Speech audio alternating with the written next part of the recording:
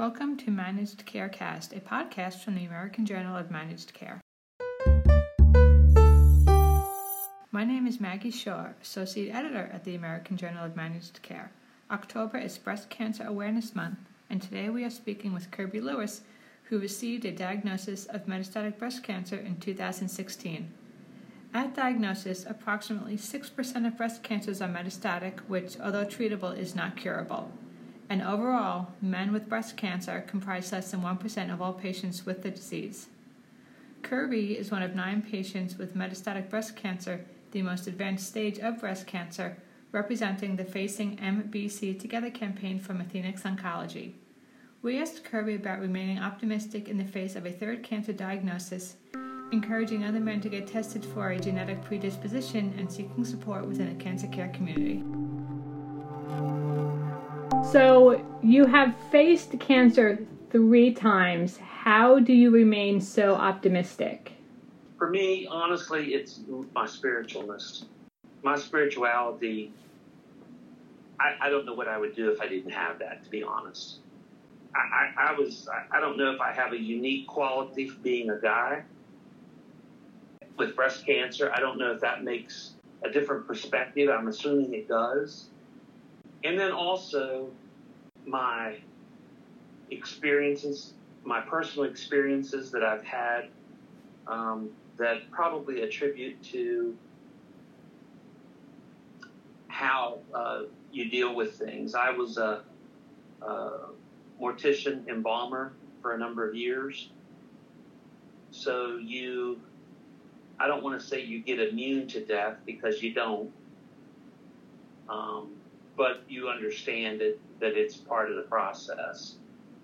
So for me, I was initially diagnosed in 2012 with stage 2, and then I had recurrence in 2016.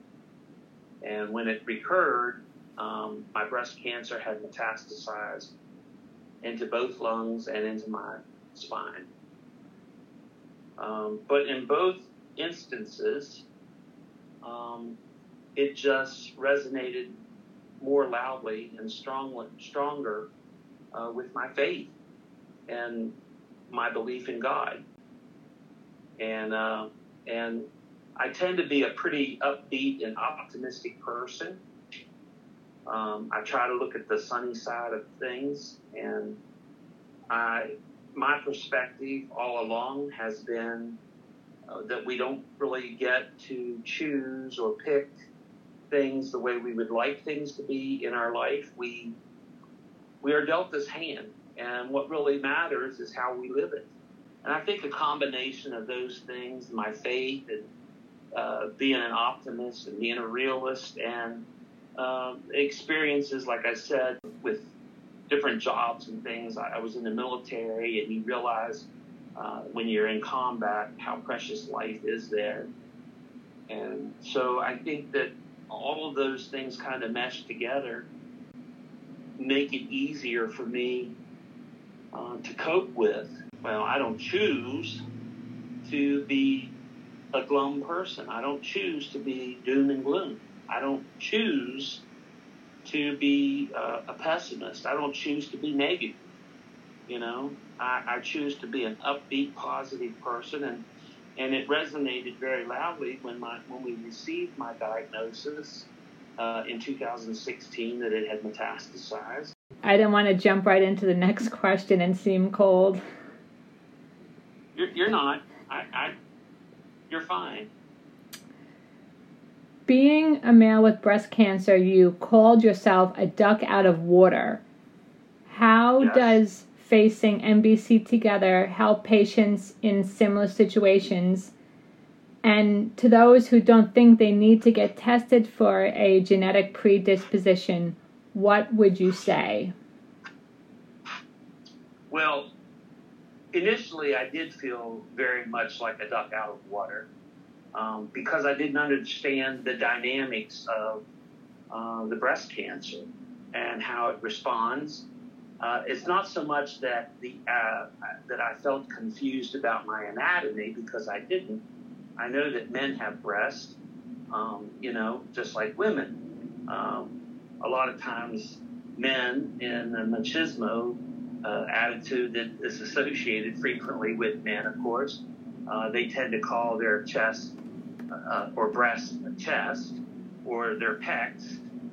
But when it comes right down, anatomically speaking, of course, they are breasts. So I knew that, and that part didn't confuse me or anything. And I've actually had a friend of mine who had breast cancer, a male that was a friend of our family's, and he had breast cancer. So the issue for me was to be a voice to basically let everybody know that men have breasts, that men get breast cancer, and that was what I initially focused on. I sounded like a recording walking around saying, "Do you know men have breasts and men can get breast cancer too?" And so that was what I initially focused on.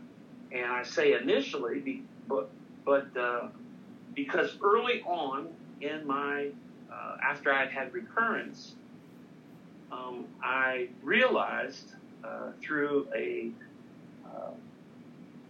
sequence of events that wasn't where I needed to focus my advocacy, that wasn't where I needed to be a voice. What I needed to do was be a voice about DNA and genetics and the susceptibility of men getting it through DNA gene sequence, just like women get it. And what happened was I had a friend of mine I was interviewing that I had met on the adventure trail, is what I call this.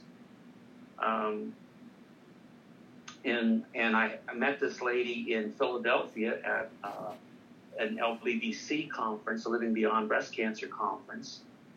And I asked her, "Did you know about breast cancer and men?" And she said, well, she knew about that. And I said, well, what have you done in your family to bring awareness to the males? And she said, that's an interesting question. And it was never one that I actually thought about until right now, talking to you. And she said, and even more importantly, she said, I realize I have to go home. I have 2 sons, and I have to go home to my sons and tell them, hey, you know what? You need to be tested because mama's got breast cancer and maybe you guys might get it. So my focus shifted at that point. I thought, it was kind of that aha moment and for me. And so my focus shifted from expounding upon the fact that men have breasts and men get breast cancer to an even deeper aspect. And that is yes, we got breasts, we get breast cancer. But did you know that women, that you don't have to be concerned just with your daughters, you have to be concerned about your sons as well. I realize that, but it's just not a yes or no answer. I can't just say, well, this happened and that's it. What words of encouragement can you give to other patients who have metastatic breast cancer? It's not a death sentence. I have met so many people that are very positive, that they're eager to live their life, and I would say that of the people that have other people that have metastatic breast cancer, and I would say that that's what's important. That's a real value of having this disease, is that you realize that you still have a fantastic opportunity to live your life and to live it a little more forward maybe than what you have in the past, because of the understanding that, hey, as of right now, with the current medical situation and being what it is, that you will die with metastatic breast cancer. You may not die because of it, or you may die because of it, but you will die with it. I think that my words of encouragement are to just love living life, enjoy it. Take each day and accept it that you're still here, and don't focus on the fact that, hey, I may be gone tomorrow. Because guess what? Before you had your MBC diagnosis, you may have been gone tomorrow anyway. Life is uncertain. And that is the reality. And by being smacked in the face with MBC diagnosis, it's a very loud reality, because we don't know when that infection that we get through a cold or a flu or a stubbed toenail or ingrown toenail or something like that is going to be life-threatening. And it can be with MBC because of our immune systems being so diminished. So, you just have to live and enjoy the day. And I know it's easily said, and sometimes for some people especially, it is very difficult to do. But I'll share with you a story about a lady that I met. She had 5 children, all under the age of 6. And she said, I'm proud of the fact that I've prepared my 5 children. They all know that mommy has this disease and that I'm going to die.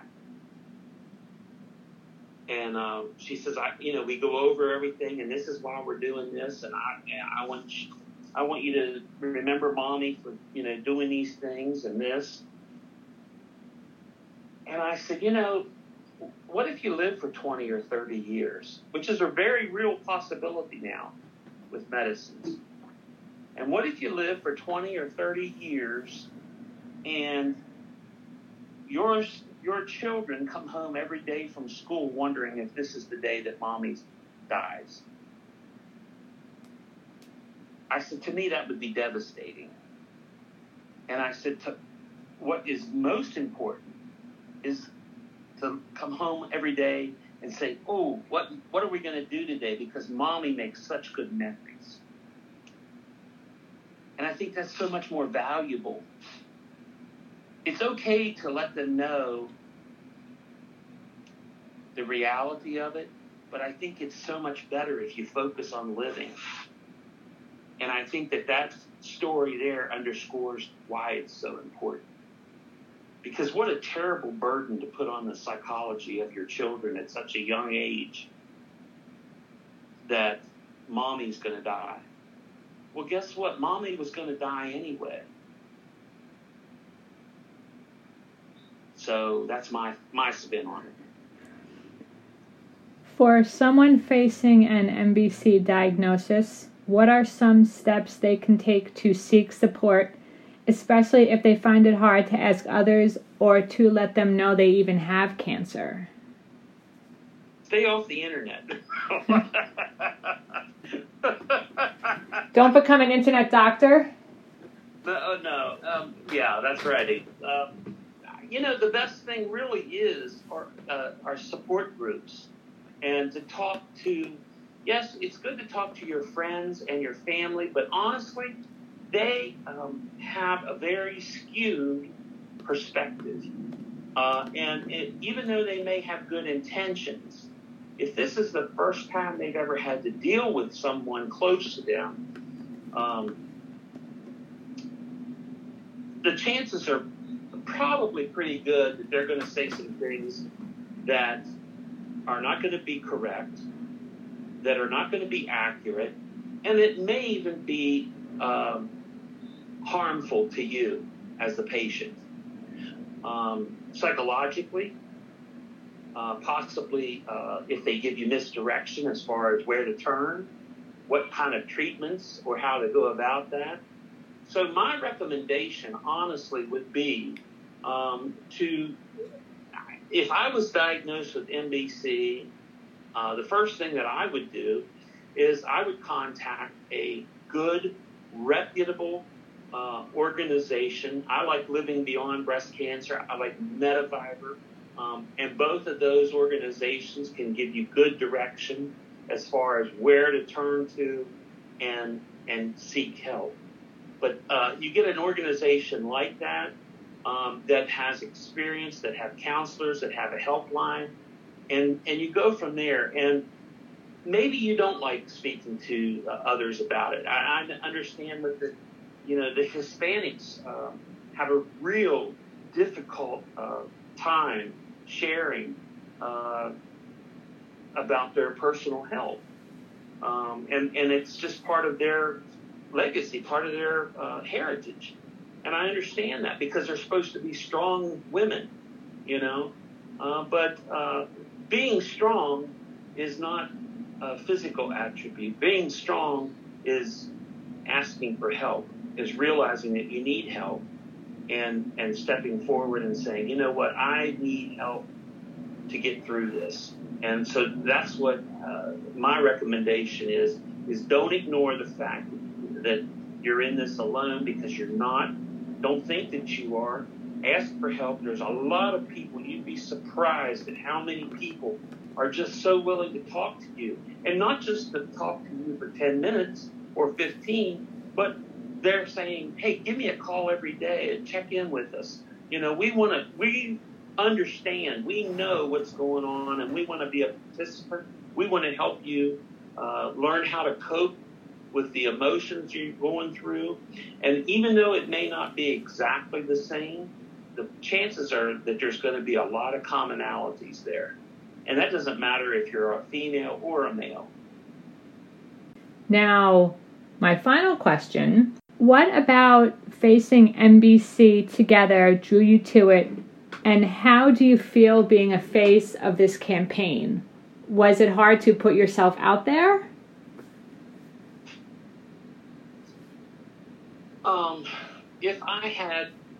If this had been the first time for me being the face of the campaign, it may be.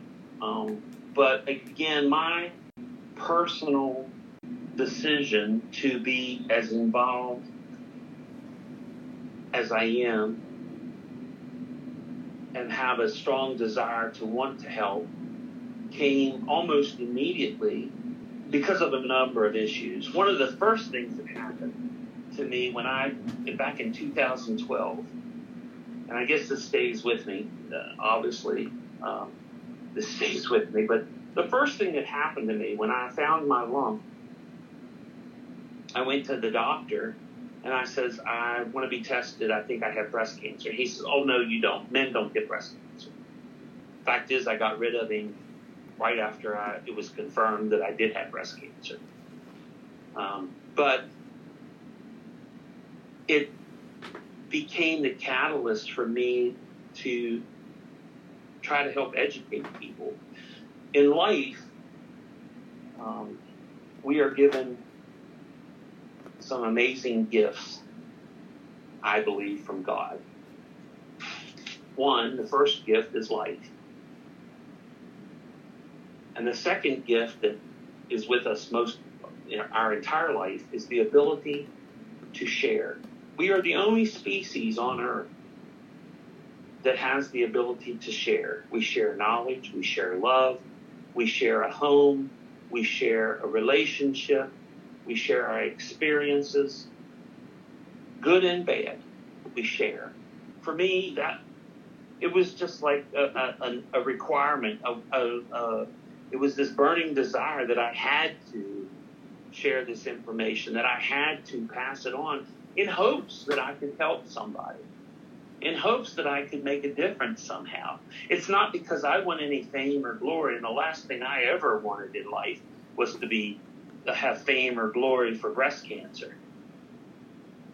But it is what it is. And like I said from the beginning, we don't get to pick and choose what we have in life. We only get to learn how to deal with it and how to live with it.